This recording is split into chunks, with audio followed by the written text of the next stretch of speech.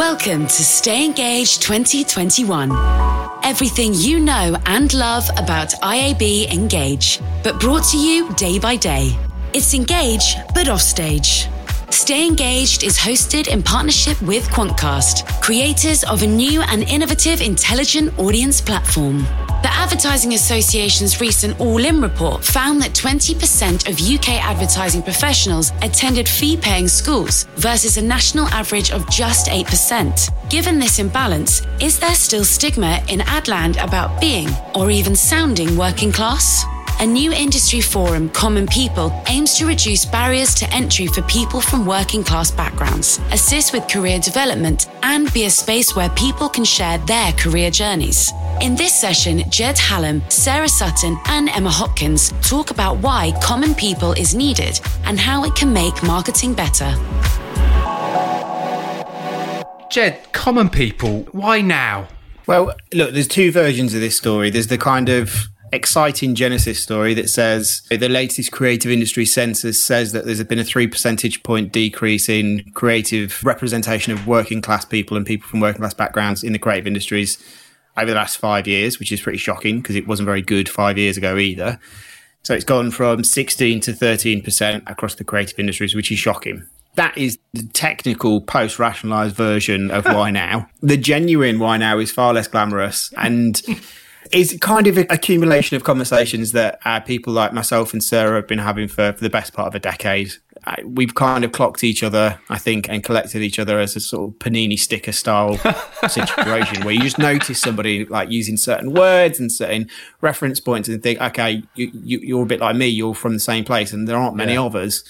And then probably about 2 months ago on a Sunday morning at 11 o'clock, another friend who's involved in Common People as the sort of, I hate to use the phrase, but the sort of steering group, sent me a WhatsApp and Instagram story from this woman called Rose O'Connell, who's now involved in the steering group as well, which was just a really eloquent and incredibly well articulated takedown and explanation of why class is the sort of final and the last standing, I suppose, socially acceptable form of discrimination. Like we all know the terms that get bandied out about on a regular basis, and we've all seen the television programmes like Bailiffs at the Door and Benefit Street and things like that. Yeah. These are awful things, but they are widely used as reference points across culture. And those things exist as cultural reference points in advertising and in the creative industries as well. Yeah. So this set of stories kind of prompted me, and finally, after talking about it with quite a few people for a decade, actually putting some deeds to the words, and that's where it all came from. Literally started out as the idea of let's set up a WhatsApp group, as all great ideas do, and see if anyone joins, expecting 15, 20 people to join it. And within 12 hours, we'd kind of capped out the WhatsApp group. I didn't realise there was a limit on WhatsApp groups. So by 11 o'clock that night, there was 250 people there, and we had to launch a Slack. And then Sarah, myself, Emma, Lisa, and a whole group of other people then started to put together a bit of a plan, because it didn't have a plan to begin with. It was just a bit of a fleeting idea. The IAB researchers have got it entirely wrong. They've undercut the numbers. 150 members in 24 hours, but you actually maxed out the group, which is incredible. That's amazing. And where are you at now? So I think that last count, so we launched a Slack group as well, because obviously this Common People is, the idea is that it is a network across the creative industry. So there's people from the world of art, advertising, right through to fashion, to music, and to publishing and places like that. And so we launched the Slack to give it a little bit more structure, because I think we start to get to about 550, 600 people. We got pick up obviously in Campaign, in the Drum, in Adweek, as well as places like the Bookseller and Music Week and places like that. And as soon as it hits the press like that, it then starts to generate its own momentum, which is amazing. But as Lisa Thompson said, I think in one of the first interviews we did, it then brings its own pressure with it as well, and the kind of the weight of almost sort of responsibility to do something that's not rubbish. Did you think it was rubbish when he first told you about it, Sarah? Absolutely not. It's the thing that most of us have been waiting for. And it's something that I think most of us as well would say it would have been really handy to have had around 15, 20 years ago when we were first starting out. So it's just, it feels really special and certainly really rewarding to be part of this now. To Jed's point, we've just not got to cock it up, so to speak. Is there anything else like it? This is genuinely the first sort of thing. You know, you look at some of the work that Brixton Finishing School's doing and other organisations, but there's nothing quite like this? Or is there? We've kind of become a bit of a sort of an alumni network for places like Commercial Break and Brixton Finishing School, Right. and even to an extent the School of Creative Arts and Communication Arts as well. And I think there are informal, very small groups that exist, but there is not as at least nothing that I've ever been invited to. Maybe that's more of a reflection of me. But I don't think there's anything of this scale that exists right now. And the other side to this is, since we've launched, I say launched, but since it's kind of all come about, we've been contacted by so many different organisations that have been incredibly supportive, giving us advice, guidance, telling us what to do, what not to do, and wanting to partner with us as well. We spoke to the 93% group, which is an incredible organisation. Was just insanely humbling to talk to those people. Yeah, tell us about them. I've not heard of them.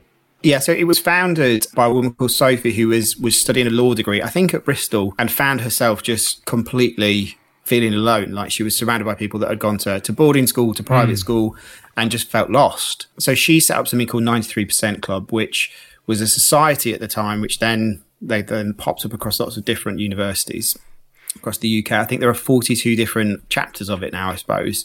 Over the last decade, that has just grown. And the work that they're doing, we had a chat with some of their comms people a couple of weeks ago, and it was just, they're a registered charity. Everything that they're doing is geared towards kind of starting to bring up greater representation of people from working class backgrounds across more professional industries. And I think in a roundabout way, we're kind of the creative industry equivalent of them, just far less developed and far less sophisticated right now. You're in a global role now. You've worked in European roles. You're based in Amsterdam. Is this snobbery, whatever it is it a UK thing, or does it show up in other places, other cultures? I don't think there are many other places in the world obsessed with class as much as the UK. And what's really interesting, obviously, sitting in the Netherlands do have a culture where the culture would suggest that no one is better than anyone else, irrespective of their means. Right. Now, obviously, that's quite a bold statement, and there is a culture of it. But actually, you still do really see issues with social mobility. You know, it's still a huge problem, both in the country and in the industry. Because, again, working in a global role and working in the agencies that I've worked in, I haven't come across very many people who, I would say, had come from a less privileged background than most. And it just tends to be the same people across the board, you know, able to stay at home, or families are supporting them. Most of the people that I've worked with whilst I've been in Amsterdam who have moved over have had quite a lot of support from parents as well. So, I think it's still massively prevalent, but class obsession, not so much. Did you always want to get into creative industries, you know, into media, into advertising? What did you want to do when you were doing GCSEs, doing A-levels, that sort of stuff? This is going to be a good answer, I can tell. Did I want to get into the creative industry?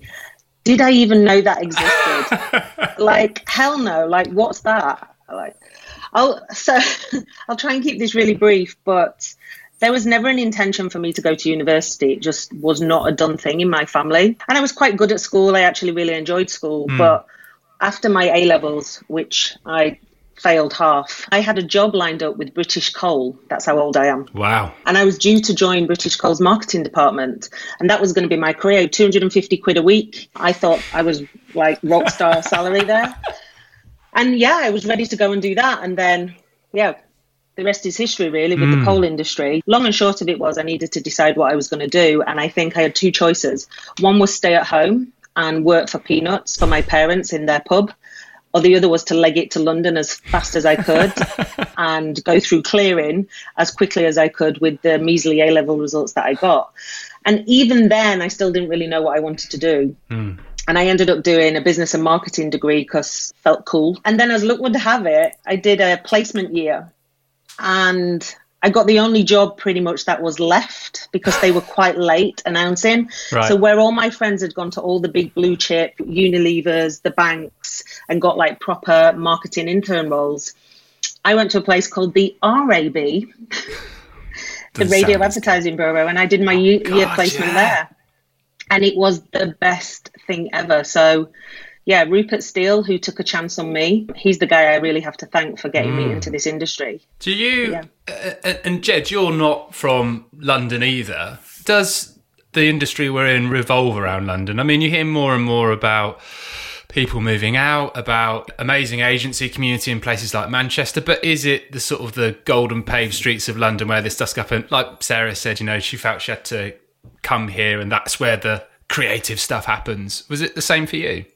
Yeah, it's a funny one because my dad basically just said that I was good at writing, so I just looked for any job where I did a lot of writing, and it happened to be a PR job that I saw, and I think I went in and I was on like 12 grand a year, which shows how old I am because that was still legal. But I had to move to Leeds for it. And it kind of gave me, well, I actually drive to Leeds for it, actually. And it gave me this real sort of anti-London bias. Did it? This is, one, amazing that I've got this job because none of my friends have got a job like this and I'm getting paid to sit and just write draft press releases. This is incredible. I'm a paid writer. And that's in my head. I was literally like, I'm an author, which shows you the sort of the scale of the narcissism that was on show at the time, I suppose.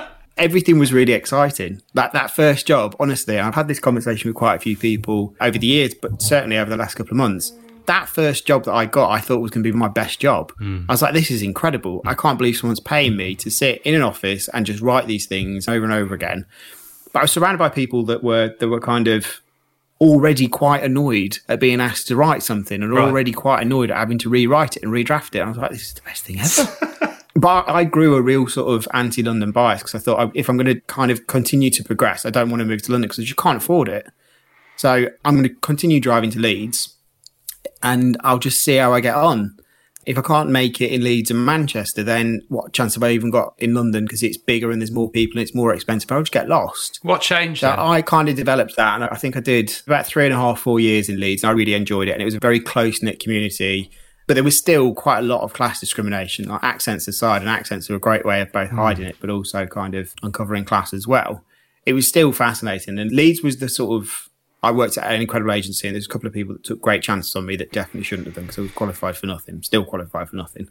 But that was the first place where I experienced, like, realised that I was different. And I wasn't like everyone I was sat around because I was sat, it was my first client dinner as an account exec and everyone was ordering. There was like sort of 10 people sat around the table and everyone sort of jollying away. And I'm thinking, bloody hell, this is amazing. Like I'm like on the clock now. Like I used to work at Sainsbury's and I had to clock out for my lunch and this is the next level. I'm getting paid for this. This is part of the job. It came around to me. I knew that there was a steak that I wanted. The only two differentiators between the two steaks were on the menu with this type of potatoes. And I knew what they were, but I'd never heard it said before. And so when I said, I'll have the steak, please, one, I'm pretty sure I ordered it like mega well done, which is already like a massive faux pas. That's the biggest sign of class. That's the biggest sign of class. Yeah. Well, I was like, I want it cooked, surely. But then the other thing is, because the waiter then said, oh, which steak? And I said, oh, it's the one with the dolphin nose potatoes. Brilliant. And literally the entire table erupts and everybody's laughing at me. And one, I shrunk into an even smaller frame than you can possibly imagine at that point. And I'd never heard it said aloud. So I didn't know how to say it. Maybe it's more a reflection of me, but I've got a whole litany of these. Like Camus was the other one. Like making a reference, because I'd done English lit at Nottingham Trent and talking about Albert Camus and people looking at me like I'd literally lost my mind. Well, you do know it's Camus, don't you? Like, how the hell would I know that? Like, it was something that I did extra that was outside of the reading list that I thought was really interesting. And so, you start to see these sorts of weird things that exist that mark you out as being different. And then you see somebody else do it or somebody else make a reference and you think, okay, that's weird because you're just like me. So I had a very sort of anti-London bias, but still experienced a lot of kind of discrimination. Low level, I appreciate, but still. I think the term these days is microaggression. I spent an hour before a big presentation once because someone convinced me that Les Binet was pronounced Binet, as in Binet and Field, and I didn't want to cock it up. And everyone I asked had a different point of view. So that's my dolphin nose potatoes. That's my dolphin nose potato story. Sarah, when you look back at stuff, are there really clear, vivid memories you have of Jed's dolphin nose potatoes, of where maybe it was accent, maybe it was something else, but you felt outside of the circle, whether it's at the table or in a pitch room or wherever it was? Yeah, I mean, all of the above, I would say. Yeah, I remember once being asked whether I wrote the same way I spoke and therefore would not be required to write the award entries for Cannes. We should just say that you just come off the jury for Cannes. Joke's on them. I know you can't say for sure, but I was definitely never invited to pitch for any luxury brands. Right. And I know that I personally felt very different when I went to some of the bigger blue chip clients that I worked on, because they're the kind of companies that always recruited from Oxbridge. That was their kind of milk round. So I never felt like I fit in. I always felt a bit scruffy and really rough around the edges. I didn't live in the home counties and I spoke differently to the rest of them. Yeah. And it's funny because the one client that I had the longest relationship with in my agency career was Nike. And it is the one place I always felt 100% allowed to be myself. Really? And I think that's why I had a 12-year relationship with them. Yeah. Because when I walked through those doors, and that's not to say they don't have Oxbridge people working there, because they certainly do. But when you walk through those doors, you can be who you really are, because that's who they're looking at. They're looking at kids from council estates. Yeah. Like, that's where their growth comes from. And these are the kids that are driving sports culture and also raising themselves up from those communities through sport. So it was just a real comfortable place for me. And they valued my opinion. They valued my accent. They valued my colloquialisms and the random funny things that I would say about people and about life in the North and about what it's like to live on a council estate. Yeah. They sucked it all up and that was great. In an obvious way, it's played to your advantage. Someone from the home counties who went to Oxbridge isn't going to know about niche sneaker culture. So the insight you could give them was sort of entirely different than maybe the classic, media grad and all the rest of it. I mean, I'll give you a classic example. I know I mentioned this in an interview previously. When I would have been 14 years old, the Air Jordan 4s dropped and they were £120. And this would have been, I'm going to get the years wrong and someone's going to pull me on it, but around 1991, my parents had given me £150 that I had to take to school for the school trip to France. I didn't give the money to my teacher for the school trip to France, and I went straight to the shop and I bought the Jordans in a size too big because they only started at a UK 7 then. So and my feet were in fact, they were 2 sizes too big. I mean, I was literally wading around in these massive sneakers. But my God, I felt cool. And I got grounded for, I think, the whole of the summer. I failed my French GCSE. Do I regret it? Hell no. And, it was only being able to explain to them, like, the lengths kids will go to get those products, irrespective of their social standing and their parents' income and what income they have. And that was really valuable. Yeah. Jed, has it ever played to your advantage? Have you ever hammed it up is perhaps the wrong thing, but have you ever gone sort of turbo working class to your benefit? Yeah, 100%. I've done it for close to a decade. I've stood on stages and said, I'm from the North and I'm working class. So if you don't understand what I'm saying, pop your hand up and I'll slow down for you. I think I've used that joke. It's not a particularly funny joke, but I've used that sort of self-deprecating joke at least 100 times. Wow. It's only in the last year or so.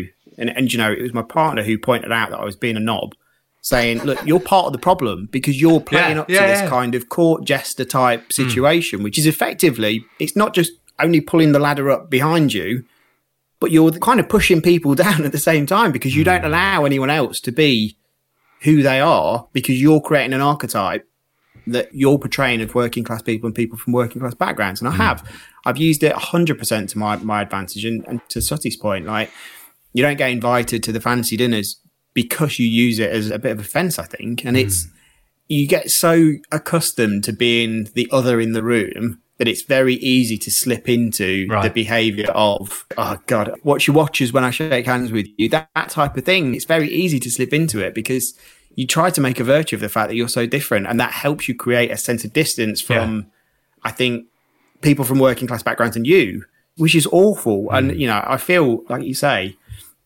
definitely hammed it up and I've made things worse, almost certainly.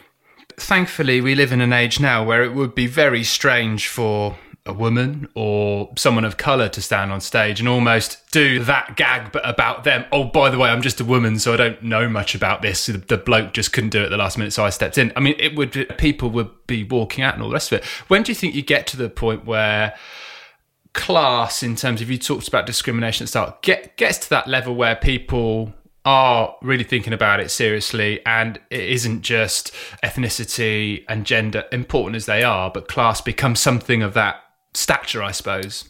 I think there has to be a level of recognition that there is discrimination that takes place. And undoubtedly, there are lots and lots of different attributes like race, like gender, like sexuality that are incredibly important. And I see class as being something which is intersectional to a lot of those. And I appreciate I'm probably using intersectionality slightly in a sort of a slightly non-intentional way there.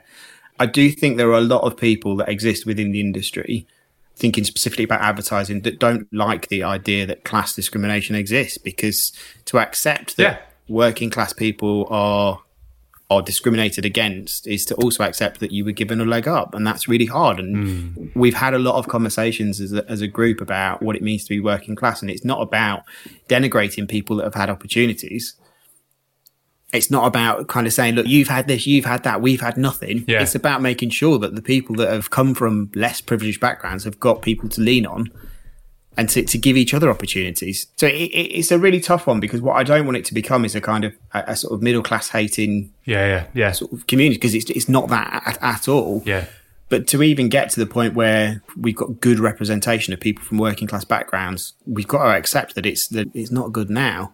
And the industry, I love our industry with a passion. And I think I worked with you both in the past. I think you know that. But we are incredibly good at optics. We're incredibly good at saying, not doing. Yeah. And announcing an enormous partnership and announcing we're going to hire X percent of X type of people over the course of the next few years. But nobody ever looks at the bounce rate of those people that come into the organisations.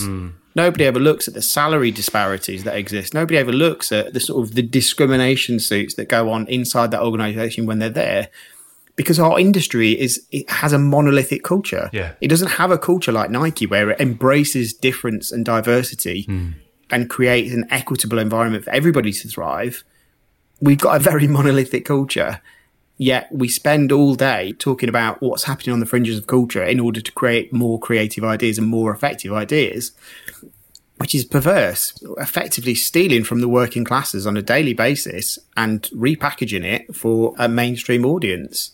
That's, to me, that doesn't sit well. How does it change? You're both leaders. You're both in senior positions of influence.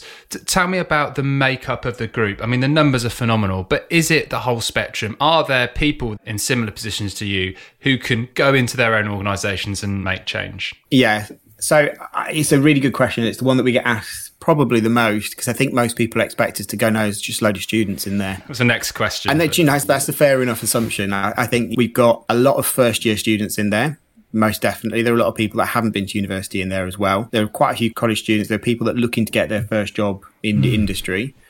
I reckon of the full pool of people we've got, half of them are director level or above, if not more. Good. And within 48 hours of launching the groups, of launching the Slack and talking about the sort of the plan that we put together, people like Trevor Beatty, we're getting in touch to say, look, whatever you need, we will help. Yeah. There are people in that group that are CEOs, that are founders, that are MDs, that are CSOs, who are capable of driving genuine change. And the manifesto, again, slight shudder at the word, but the sort of the internal plan that we published to the group a couple of weeks ago basically says, look, we don't want to put a sort of big 2-page spread in a trade mag that says, here's what we want from everybody. Right.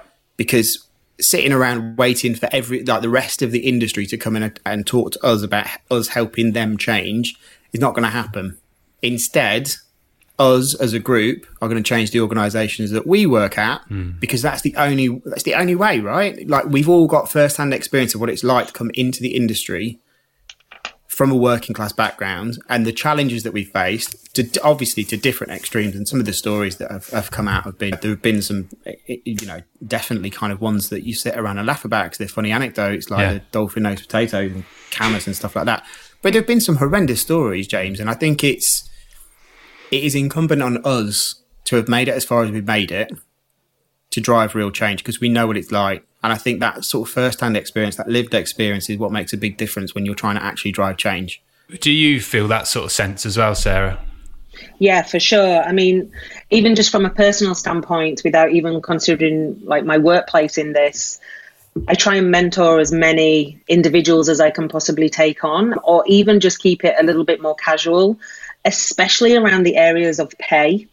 Because again, the background of an individual, like some of the salaries we earn in the creative industry, like they're salaries that these people have never dreamed about. So when it comes to asking for the right pay for the roles that they're doing, they're not as experienced as they should be, which then I think tends to lead to the discrepancies that we see across the industry. Yeah. And obviously I can only speak to the media and creative industry that I've worked in.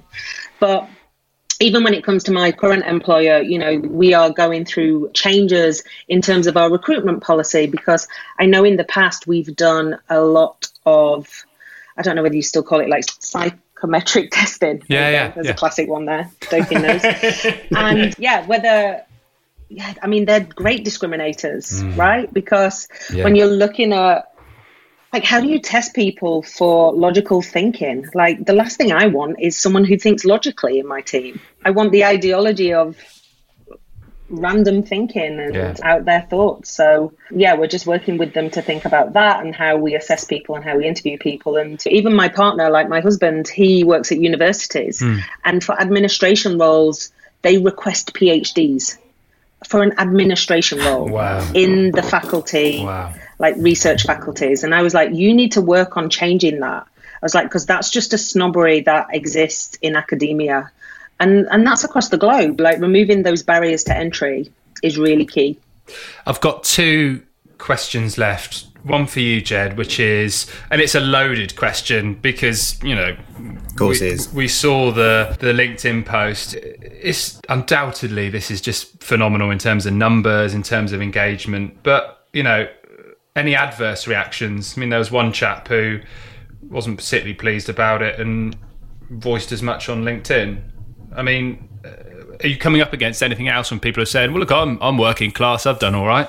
There's been somebody very early on in all of this said, never read the subtweets. So obviously the first thing that I did is went off and read all the subtweets. And it's disheartening, but it's to be expected, right? You're asking for change. Nobody, however or whatever position you're in, nobody likes change because it feels, you know, it's a break of routine. It's a break of what you're expected, of what you expect. And so there's been a little bit of sniping. I'm sure off the internet, there's been a lot of sniping, but by and large, most people have been incredibly supportive. I think for those people that haven't, I understand, right? If you're from a working class background, you've never experienced any discrimination, and that is amazing. That is absolutely incredible. And you should be super, super happy because there's a bunch of people that I've been talking to that have. Yeah. And a lot of the sniping that I have seen has been about the UK is obsessed with class and class doesn't really exist anymore. And if any of that was true, then there wouldn't have been the response that we've had. And then, you know, the sort of the representation numbers of working class people and people from working class backgrounds in the creative industries would be a lot better. I always thought that with a couple of senior women leaders that I've come across in my career who would come out and say, well, I've never seen it, never heard discrimination against women, never experienced it. And it's phenomenal if you haven't, but it's a tough one not to even pick up on it. But also, without sounding like a dick about things, like denying something exists because you've not seen it. You should meet Christianity, my friends. Do you know what I mean? There's lots of things that... Oh, this is going to get into anti-vaxxers, isn't it? I knew it would. I knew it would. It's like catnip for anti-vaxxers, this stuff. Last question, though, and an important one. You talked about the WhatsApp group, which is, Slack knee WhatsApp group. But if people are listening to this and thinking, I absolutely want to get involved, whatever level they are, what can they do? What's the first thing they should do?